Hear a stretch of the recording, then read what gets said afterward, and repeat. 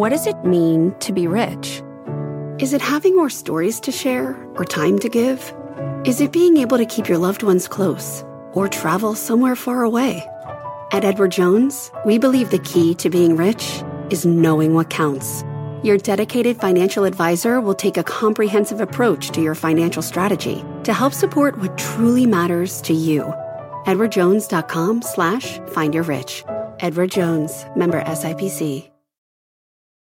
Take your business further with the smart and flexible American Express Business Gold Card. It's packed with benefits to help unlock more value from your business purchases. That's the powerful backing of American Express. Learn more at americanexpress.com/businessgoldcard. I struggled all the way through undergrad, and I struggled all the way through grad school as well, because I'm not a natural science learner. I'm a person who wants to understand deeply the mysteries of the universe. And even if you're a stay-at-home mom after that, even if you become an actor on a TV show, the knowledge that I have as a scientist has transformed my understanding of my religious life, my parenting life, and really everything about the world that I live in. I'm so excited to get to speak with Mayim Bialik today. I've never talked to her before. This will be the first time we've met. But in a strange way, I kind of feel like I know her, having watched her on Big Bang Theory for so many years.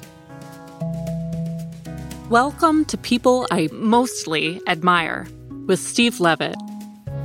I'll be totally honest with you. I'm not sure that I have much to talk about with a typical Hollywood star, but I'm hoping that Mayim is going to be different. She's got a PhD in neuroscience, and she really seems to play by her own rules. And I just can't wait to get to know her a little bit, and let's hope I'm right and she's interesting. We'll find out.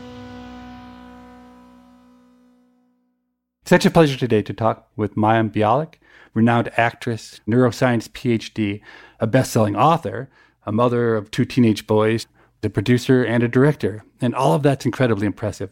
But the real reason that I wanted so badly to talk to you is because it seems like you've managed to succeed by breaking all the rules, by being true to yourself and by being authentic. And I don't see very many people who have the courage to be him or herself and to make their way in the world. So I'm just really excited to talk to you today, Mayim.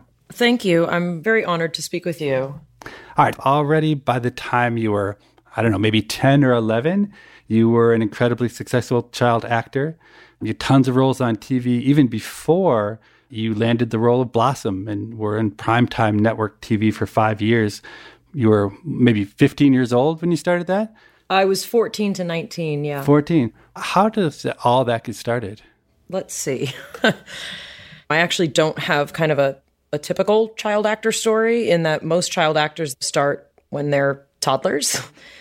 That was not my story. I wasn't raised in the industry. I didn't have Hollywood parents. My parents are actually first-generation Americans. I did not grow up with money. So I went to public school in Los Angeles, and I was part of the busing program of the 1970s and 1980s, where kids from not-so-great neighborhoods were put on buses early in the morning, and they sent us to neighborhoods with more opportunity, and some of those schools had enrichment programs like drama. And what I found was that I really liked being on a stage. So what I said to my parents is, I really, really like this. And there's kids on TV, and why can't I be that kid? And I was cast in a movie called Beaches about a year after I started acting, and I played Bette Midler's character as a young girl and got a lot of, notice for that. It was from that I was cast in Blossom. And to be perfectly honest, no one looked like me on television. There was something called All-American Kid in the 80s. I did not look All-American. I had the blonde hair and I had the blue eyes, but I was a very prominent featured child. I'm a Polish-Hungarian mix. So I ended up getting kind of character roles, which is the euphemism for the roles they give to people who don't look All-American. You talk about character roles, but you seem to have been working nonstop on TV. That must be rare. There must have been hundreds of kids showing up to each of these auditions, and you just kept on getting the parts? I mean, I didn't get more parts than I did. This is part of the reason that my parents really weren't interested in me going into acting is, it's an industry of rejection. It's an industry of being told, you're too this, you're too that, you're not enough that. I mean, it's really a ridiculous way for anyone to live, an adult, much less a child. But, I definitely was successful enough that I needed to, at some point, do a kind of homeschooling, program starting in 11th grade. But, otherwise, honestly, I lived a pretty standard issue, life. I still had to do chores. My parents were very strict. Most people I don't want to say they didn't like me, but I was a strange kid and I was a strange teenager and I'm a strange adult. What was strange about you as a kid? I mean, I was bookish. I'm a rule follower. I wrote with a glass pen and an inkwell, and I read Dostoevsky and Sartre at 15. I was a very tortured soul. And also, I had a very strong and terrifying sense of mortality. Since I was 10 years old, I've cried on every birthday. I grew up in a home, to be quite honest, riddled with the shadows of the Holocaust. There's mental illness on both sides of my family. I had OCD as a child and also probably, a very high level of anxiety. I had a lot of psychiatric challenges really all through my teen years and into my 20s. And it's something I live with all the time. It's amazing that you felt at home in front of the camera, because I think many people who would share some of the challenges you just talked about are absolutely terrified of public speaking.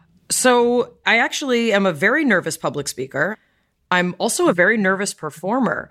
My therapist has many opinions about why I liked to be, we like to say, you can hide on a stage. And I also wasn't the kind of kid who liked acting because I liked the applause.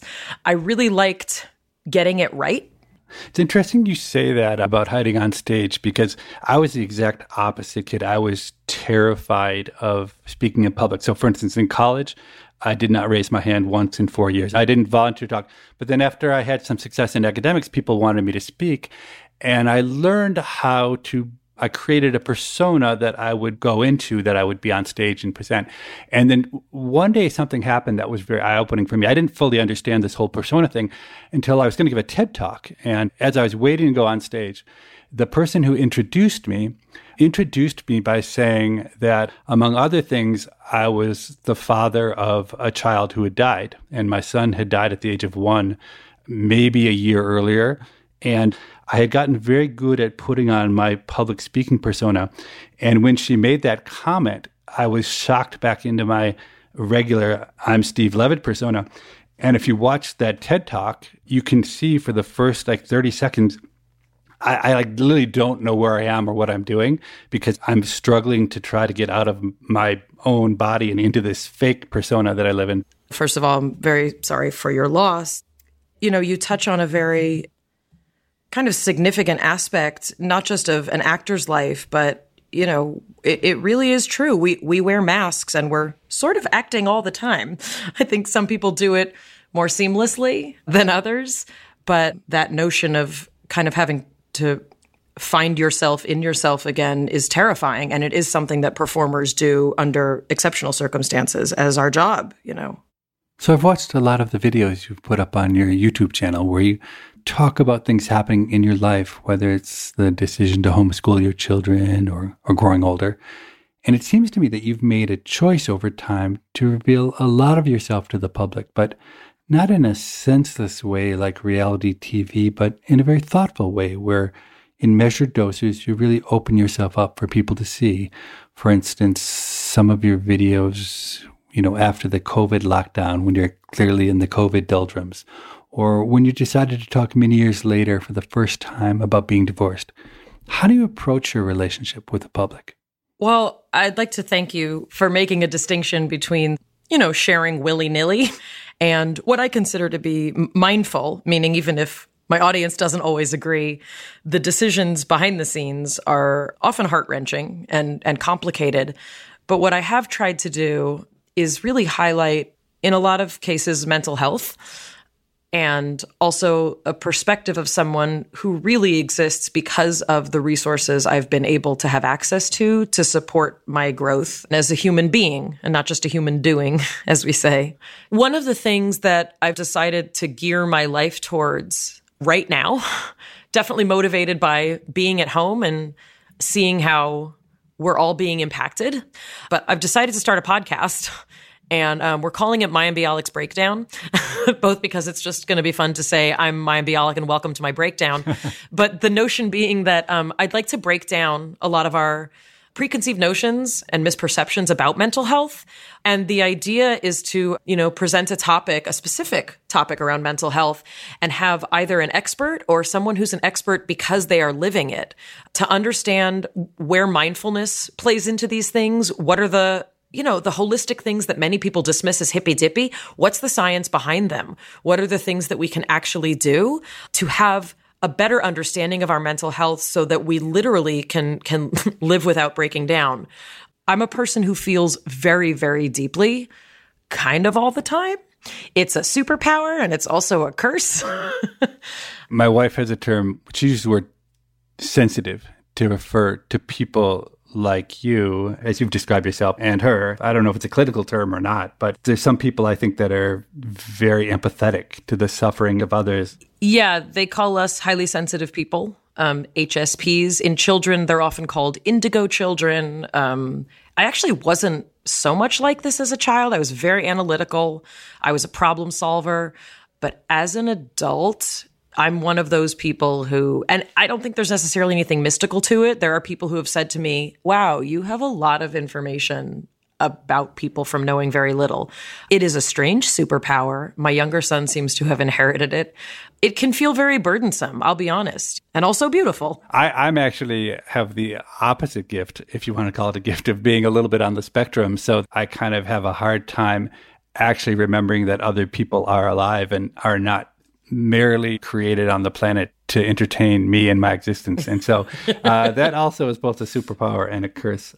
But it seems to be, if you're sensitive, being an actor is a kind of a crazy choice, isn't it? Yeah, I mean, honestly, I left the industry for 12 years to get a doctorate in neuroscience, partly for this reason. Less so that it was necessarily triggering, and more that I'm a person who really wants to be appreciated for what's inside. And the industry does not really highlight that. It's not made to. It's not supposed to.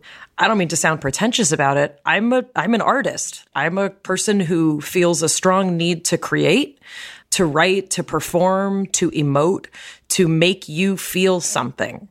That is really where I tend to thrive. It's where people seem to want to employ me. And it is all the other parts of the industry that are the most trying for me.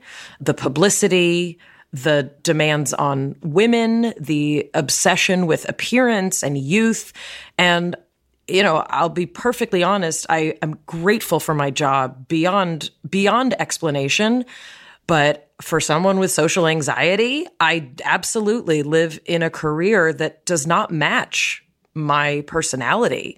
And I do not feel filled up from being around people and talking about myself. I do not get filled up from being complimented, from getting dressed up, leaving my house. These are all things that have really nothing to do with the fact that I can play dress up really well, right? I can pretend to be someone I'm not in a way that makes you believe it and feel something. To me, that's my job.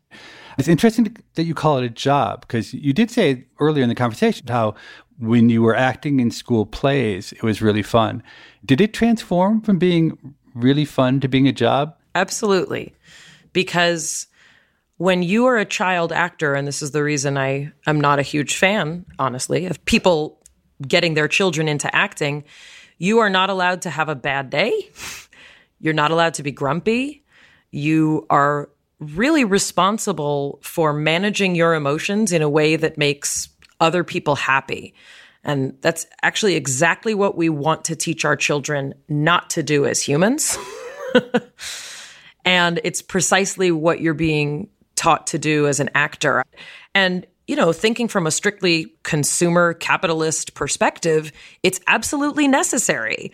If you want to stare meaningfully into a cow's eyes before you slaughter it, you're not going to slaughter many cows in a day, right? The way we get things done is to essentially depersonalize them.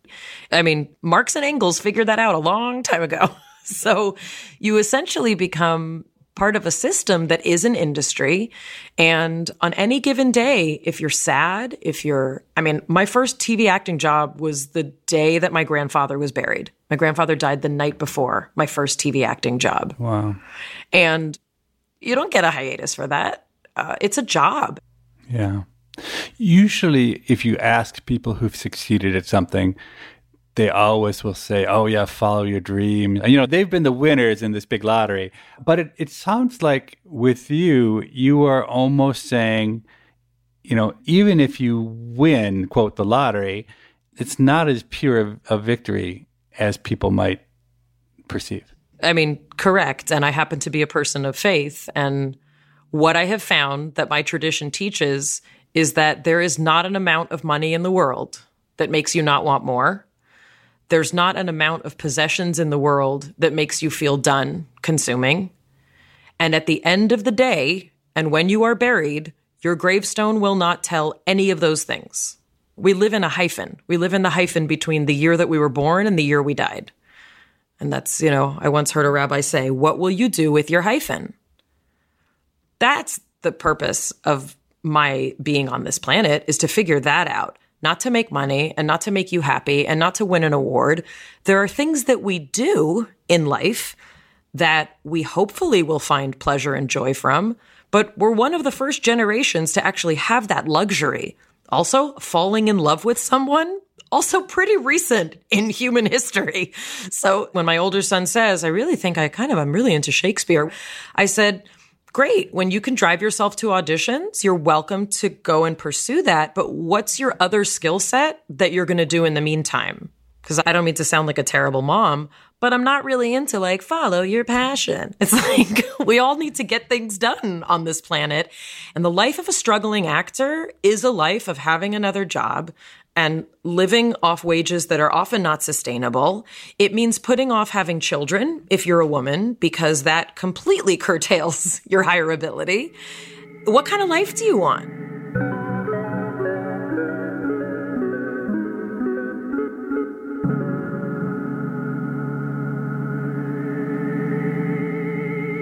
So you've written that as a young teen, you believed science and math were for boys. And actually, I suspect that has to do with you being this highly sensitive type, that you picked up on subtle cues that society was giving off that I think I would have been too tone deaf to have heard. But then something happened, obviously, that shifted you out of that mindset. Do you want to explain what that was? Yeah. I mean, part of it absolutely was this cultural notion. And boys in the 80s and 90s would say to your face, girls are stupid. Girls can't do math and science. We didn't know about girl power back then, So there was definitely a lot of that. Also, I didn't have any real role models. I didn't see any women who were scientists. That's not how our culture represented it. I will also say that everyone learns differently, and the way that math and science were being taught to me was not working for my brain. Do I think that the way it was being taught doesn't work for a lot of girl brains? I'm going to go ahead and say yes, because I think that we need to have a different way to approach how we teach, because contrary to a lot of current belief, male and female brains are different. We do have different skills. And while those aren't absolute, there's absolutely different ways to teach that can, I think, please more male and female brains. How would you teach differently? How should we be teaching STEM stuff differently? Well, so it actually leads into how I got interested in science. I had a female tutor when I was 15 years old on the set of Blossom. She was at that time 19. She was a dental undergrad at UCLA, and she came from a prominent Persian Jewish immigrant family. And she came from a family of girls where they were all encouraged to do science or math or be doctors or be dentists. And this was the first time that I heard a person, and a woman yet, talk about science as if it were poetry. No one had ever said to me, the world is this unbelievable place, and look at the details that we can understand as humans. The only place I had gotten that was in my religious and spiritual upbringing. The world is this unbelievable place. The reason it's unbelievable is because of science, right? That's its own divinity, is kind of what I learned as a teenager. So one of the things I think about teaching STEM is I think we need both male and female voices in the mix. I think that a lot of people think that a career in science and math is an isolated kind of lifestyle. The kind of lone scientist in a laboratory is what many of us are taught. And I think that for girls who tend to be more social, meaning more engaged in social interactions and more verbal, that doesn't sound interesting to sit alone in a laboratory. But if as a young girl I had been told, oh, you love animals? Listen to the dozen careers in math and science regarding working with animals. Oh, you're interested in saving the planet? Look what it's like to be an environmental biologist. Wouldn't it be cool to get to take samples, from ponds and animals? Like, you have to present the full variety of the possibility of STEM in order for us even to see where men and women want to fall in terms of their interest. And those are things that I was absolutely missing. And I was so grateful to meet this woman, Firuze was her name, because no one had ever also taken the time to teach me the way I needed to learn. And I was getting lost in those big classes, and my highly gifted magnet, I was getting lost in those classes where the boys were finishing their math requirements in 8th grade because they were so accelerated and so fancy. I couldn't even get the basics. And no one took the time to say, we're leaving all these kids behind, and most of them are the girls. So having a one-on-one tutor and having someone say to me, you get to learn about the cell, we're going to draw it, we're going to model it. I still remember the parts of the cell from the lessons when I was 15 years old. I can learn it. I needed to be told how to. And in the 70s and 80s also, we knew nothing about different styles of learning, at least not in public schools that I went to. We knew nothing about learning disabilities, that people learn differently. This is one of the greatest revolutions, I think, in the educational awareness we have. Not everyone learns the same. What did Firuze end up doing? Did she become an incredible dentist, or did she go on to do something else? She did. She became a dental surgeon. She has 4 children. We're still in touch, and she changed my life. That was it. That woman changed my life. And just for me to have, again, a female role model, a woman who was, accessible to me. She was young. I mean, she was as hip as I was, which was to say that I was nerdy and started crying when I realized how beautiful the universe is.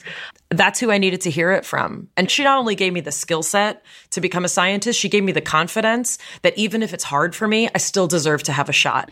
I think we're still so terrible today at communicating the value or what you can do with a STEM career. Why do you think it's so hard for us as a society to bring that message to people?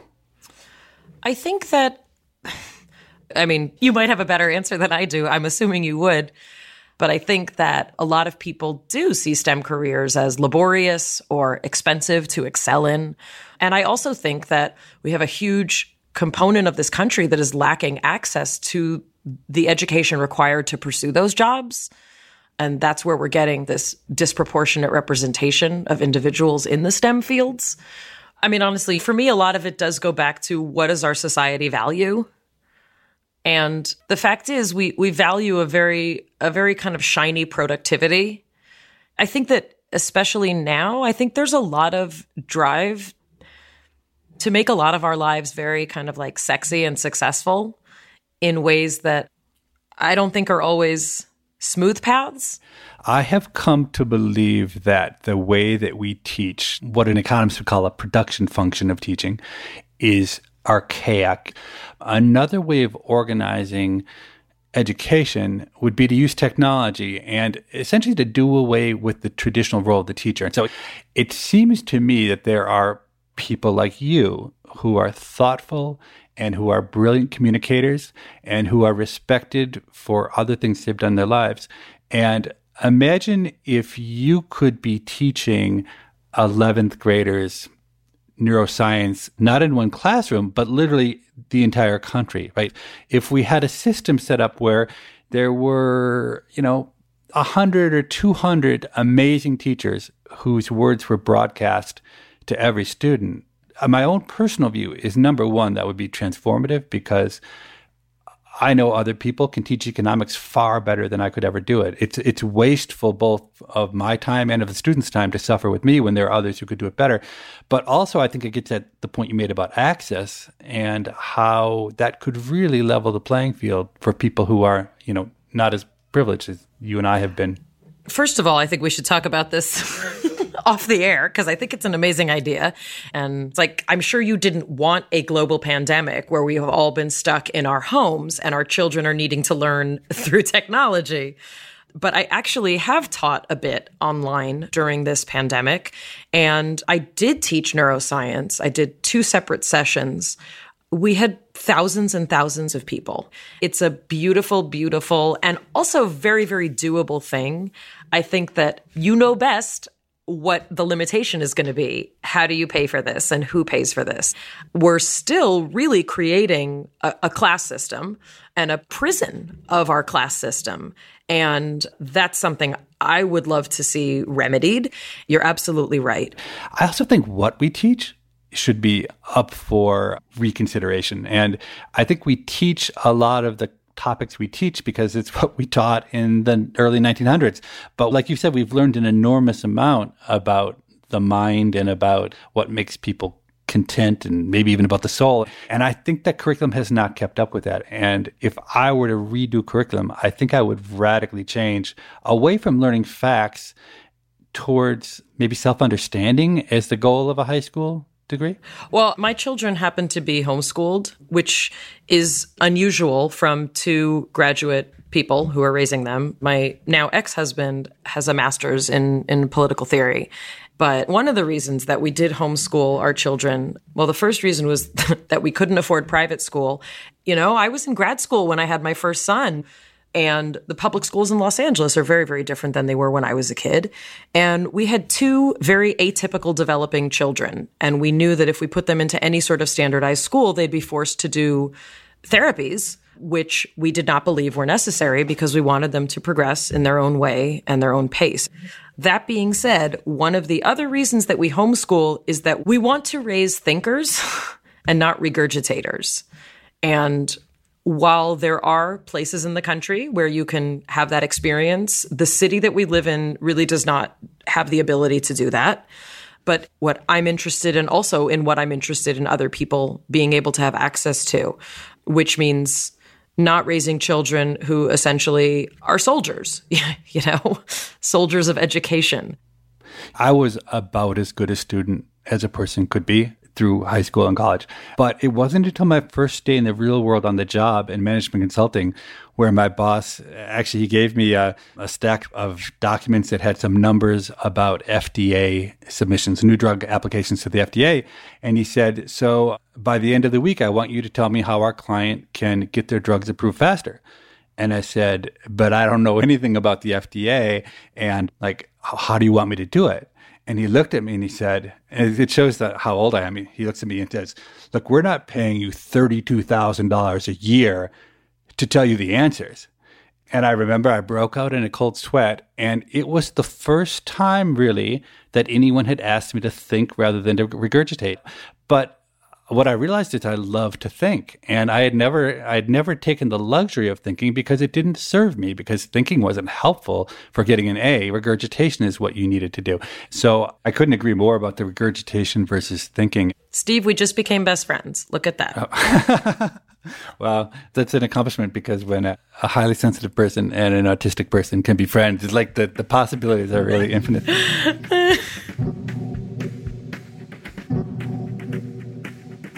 You're listening to People I Mostly Admire with Steve Levitt and his conversation with actor and neuroscientist Mayim Bialik. They'll return after this short break.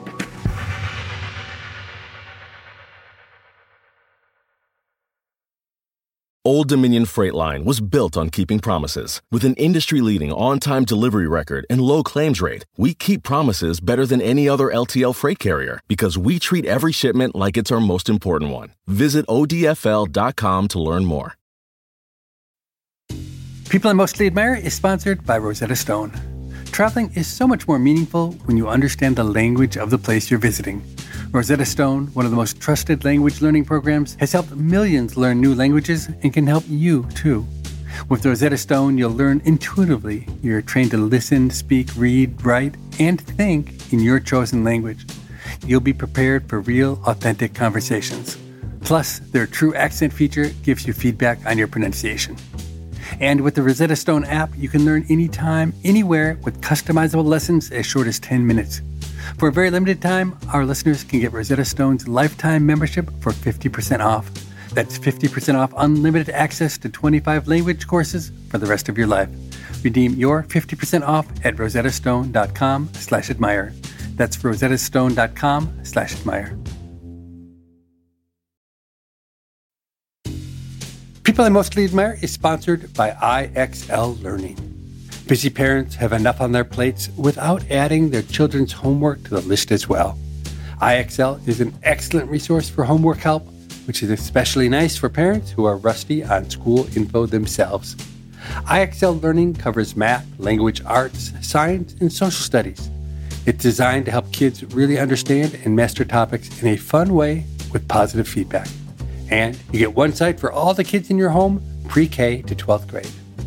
There's a reason why IXL is used in 95 of the top 100 school districts in the U.S. Backed by research, kids using IXL are consistently doing better.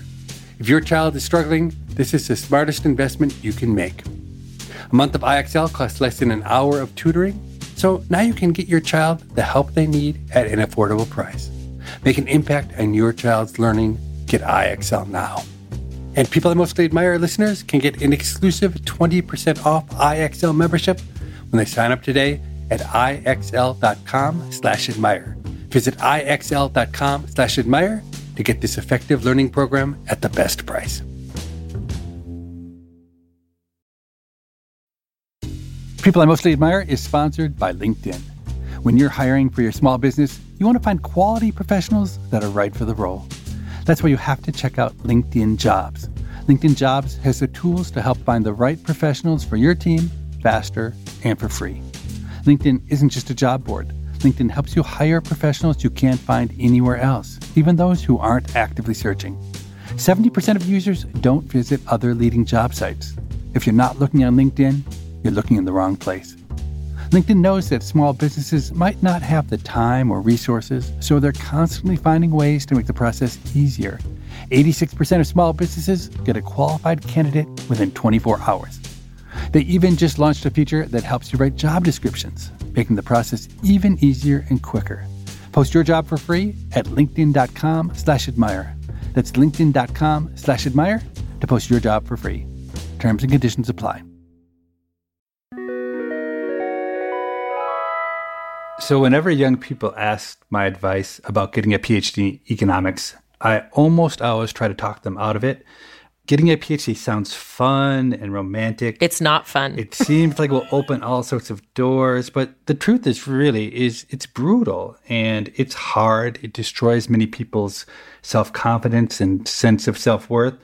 And people who love a topic as an undergrad often end up unloving it by the time they finish their PhD. And in the end, 6 or 7 years later, your job prospects aren't even very good. So does that describe your PhD experience at all? Yes. It literally, it near broke my spirit. And imagine also, giving birth to a human in that time, literally near broke my spirit. Do you remember what drove you into a PhD program? You've already said that you weren't that great a student at UCLA in science. What kind of a person subjects herself to the punishment that comes with doing a PhD in a subject where you weren't even that good as an undergrad? Well, what I said was that things didn't come as easily to me as other students. So I didn't party. I studied all the time. I went to every office hours. I was a very diligent student, but organic chemistry was the death of me. And I will say, though, I excelled in physics. I excelled in calculus. I did great in biochemistry. Not a very precise lab technician, but really, really loved what I studied. It just took a lot of extra effort. I think that your assessment of me, Steve, is absolutely correct. I don't do things the way you're, quote, supposed to do. And I would be hard-pressed to find any region of my life that feels in any way typical. I was born different. I was born butt first, my mother will tell you. I was backwards from the beginning. And I missed being creative, but still did a lot of creative things. I led a Jewish a cappella group at UCLA at our Hillel for years, and I composed music for that group. I still did a lot of fun creative things. But what I ultimately realized is that the level of understanding that I wanted to have of the universe was the level of the electrophysiology of the neuron. That is where I put my life, really. So you wrote about Prader-Willi syndrome. Can you explain what that is and what got you interested in the topic? Yeah, so I studied secretions from the hypothalamus, which is a structure about the size of 4 peas, kind of right in the middle of your brain. And the hypothalamus connects to the pituitary gland, which a lot of people have heard about. And that region of the brain has been implicated in obsessive compulsive disorder, specifically for oxytocin and vasopressin secretions. And those might sound familiar because oxytocin is the feel-good hormone. It's the one that happens when you have an orgasm. It is also what is necessary for the milk ejection reflex, for labor, and for human bonding. So it's a very, very important hormone. And individuals with Prader-Willi syndrome have very high rates of obsessive compulsive disorder. And Prader-Willi syndrome is about 1 in 10,000. It's a spontaneous mutation on chromosome 15. It was the first evidence of genomic imprinting, which means if you're missing this region from your father, you get one disease. And if you're missing this region from your mother, you get a different disease. So it's a very special syndrome. And individuals with Prader-Willi syndrome have puberty problems, sleep problems. They often have skeletal issues because they are lacking growth hormone, cardiovascular issues, and also a bunch of psychiatric features that occur with that. It's a fascinating population. They tend to be very, very combative. They will do anything to obtain food because they specifically do not know when they're full. And their drive to pursue food will lead them to all sorts of very, very aggressive and often very violent behaviors. But their obsessive compulsive disorder is separate from their desire to pursue food. And that was the population that I worked in. And I did what's called a pilot study, where you're taking a pretty small number of people. I think we had 26 in mine, to see if we can make correlations between their behavior and the amounts of oxytocin and vasopressin in their saliva and in their blood. This sounds highly empirical. It sounds like you went out and found the folks with Prader-Willi syndrome. How did that work? Yeah, so the reason that I studied Prader-Willi syndrome is I'm a vegan person, and there are not many neuroscience departments that do not involve working with animals. So the kind of choices for those of us who want to work with humans is often the field of mental retardation, and that is how I found my advisor, is that she studied all sorts of different syndromes of mental retardation. And when I read about Prader-Willi syndrome, I thought, well, that needs not just a geneticist, but a neuroscientist. So that's kind of how I picked it. And part of learning to work in these kinds of fields is getting connected with the organizations that want to be helpful in essentially providing data. So I worked with the Prader-Willi Syndrome Association of the United States, that's PWSA, and essentially we would recruit. I would go to fundraiser walks and I would take a phlebotomist with me and we would collect samples, and then we would also have them do behavioral tests and I would do the testing for that.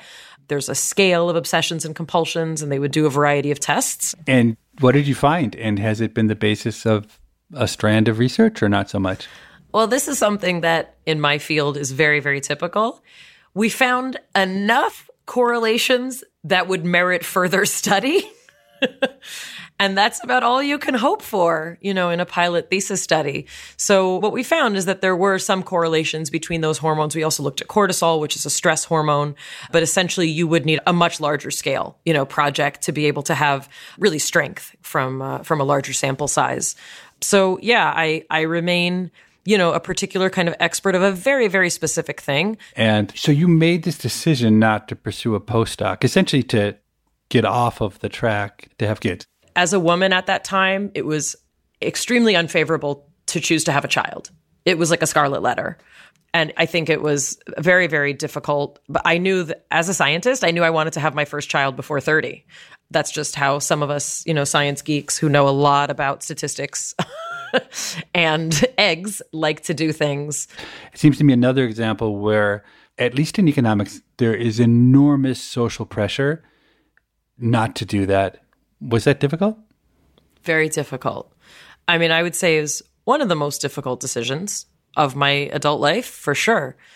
I got pregnant with my first son after I finished my course requirements. I wrote my thesis literally laying down while nursing. And I got pregnant with my second son the week that I handed in my dissertation. That's our Mazel Tov baby. And I took my doctoral hood about 7 months pregnant. Yeah. But this was a case of really listening to, my God-given instincts as a primate mama. I really wanted to be with my children. And especially because I, trained in the field of psychoneuroendocrinology, I was studying the hormones of attachment and bonding. I wanted to be with my kids. Did I feel like I was an overqualified block stacker? Of course I did.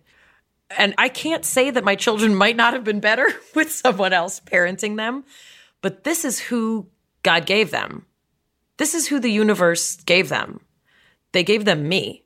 I'm their mom, and I wanted to be there for those years. You get one life to live. This is not a dress rehearsal. This is it. And that's ultimately why I left academia, was to be home with my kids. And I, taught Hebrew, I taught piano, I taught neuroscience for 5 years before running out of health insurance and figuring like, gosh, if I can just get my Screen Actors Guild insurance, at least we'll be insured. I had no idea I was going to be on a TV show again. That was not the plan. This is a crazy life.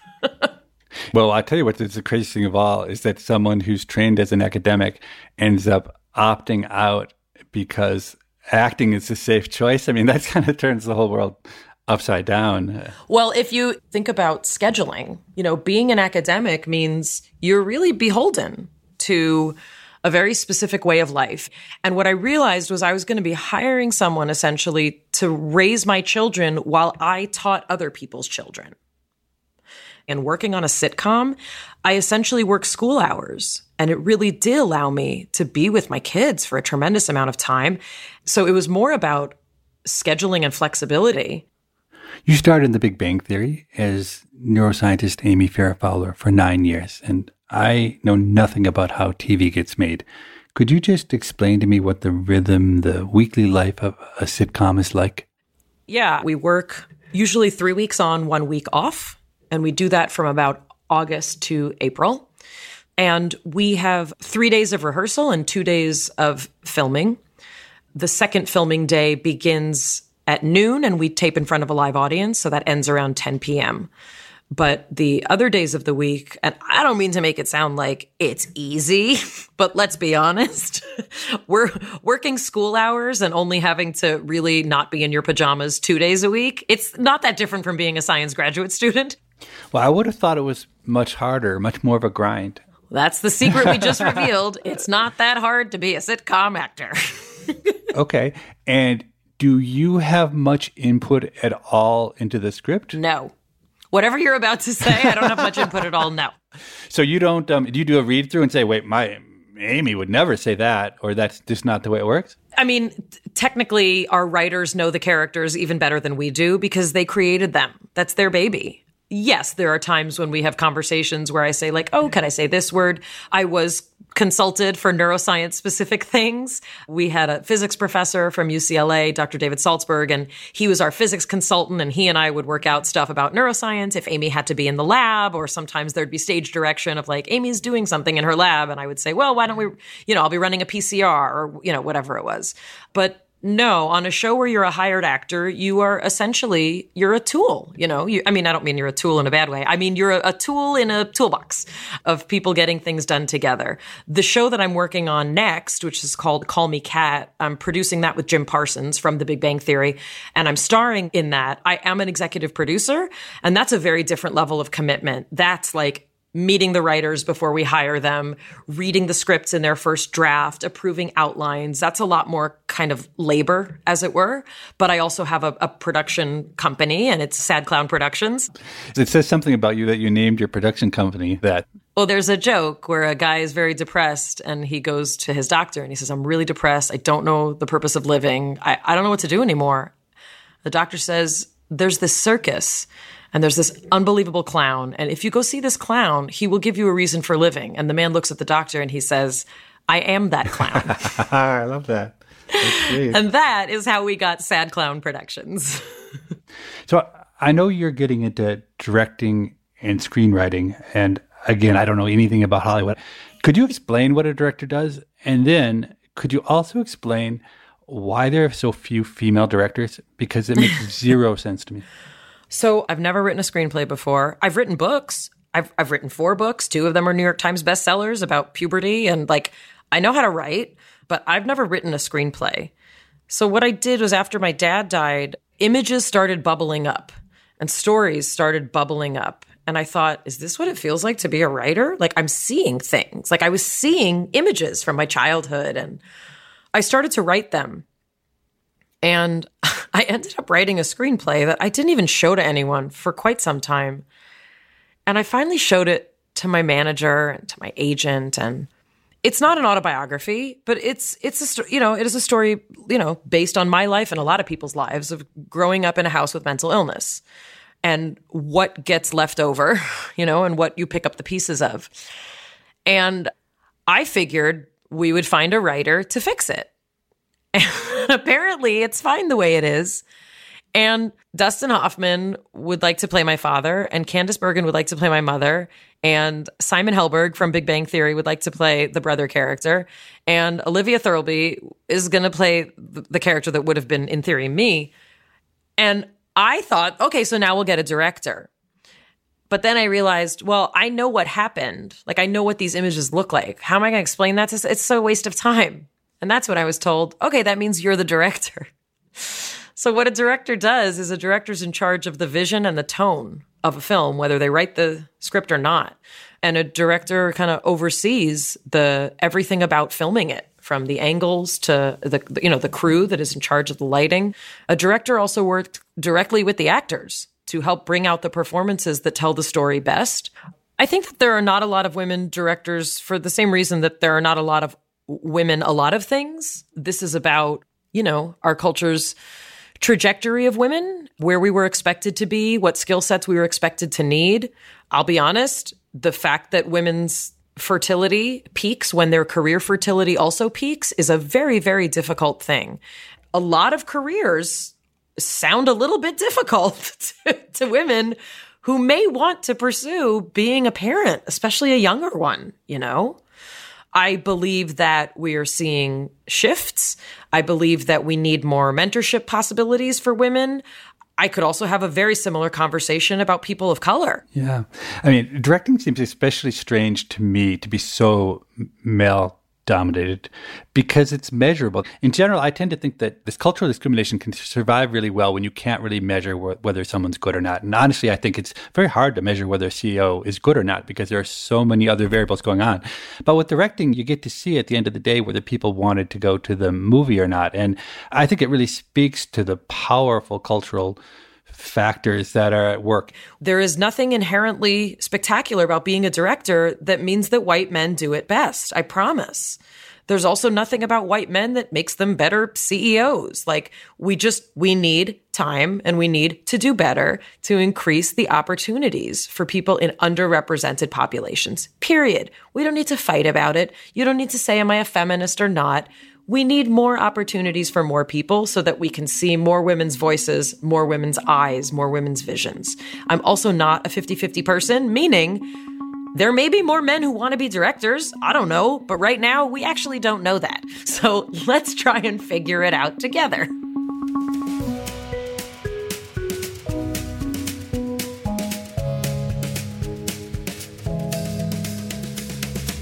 People I Mostly Admire is part of the Freakonomics Radio Network and is produced by Freakonomics Radio and Stitcher.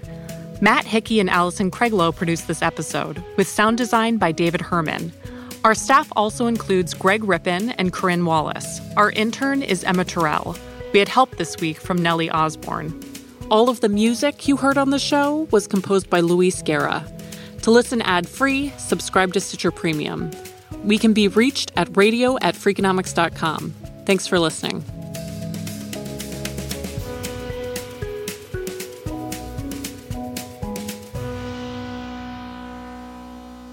Would you give almost everything to be anonymous?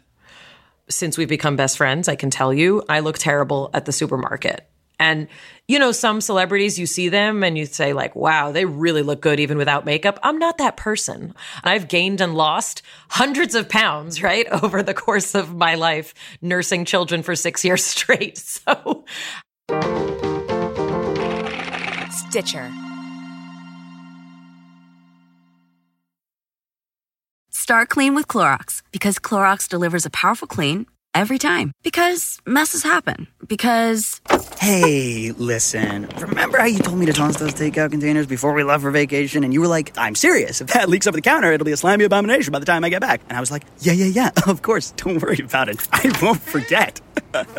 Well... Ooh, yeah, that happens. So start clean with Clorox. Use Clorox products as directed. Rinse after use if in contact with food surface. Life is a highway, and on it there will be many chicken sandwiches. But there's only one McCrispy. So go ahead and hit the turn signal if you know about this juicy gem of a detour. Walmart Plus members save on meeting up with friends. Save on having them over for dinner with free delivery with no hidden fees or markups. That's groceries, plus napkins, plus that vegetable chopper to make things a bit easier. Plus, members save on gas to go meet them in their neck of the woods. Plus, when you're ready for the ultimate sign of friendship, start a show together with your included Paramount Plus subscription. Walmart Plus members save on this plus so much more. Start a 30-day free trial at walmartplus.com. Paramount Plus Essential Plan only. Separate registration required. See Walmart Plus terms and conditions.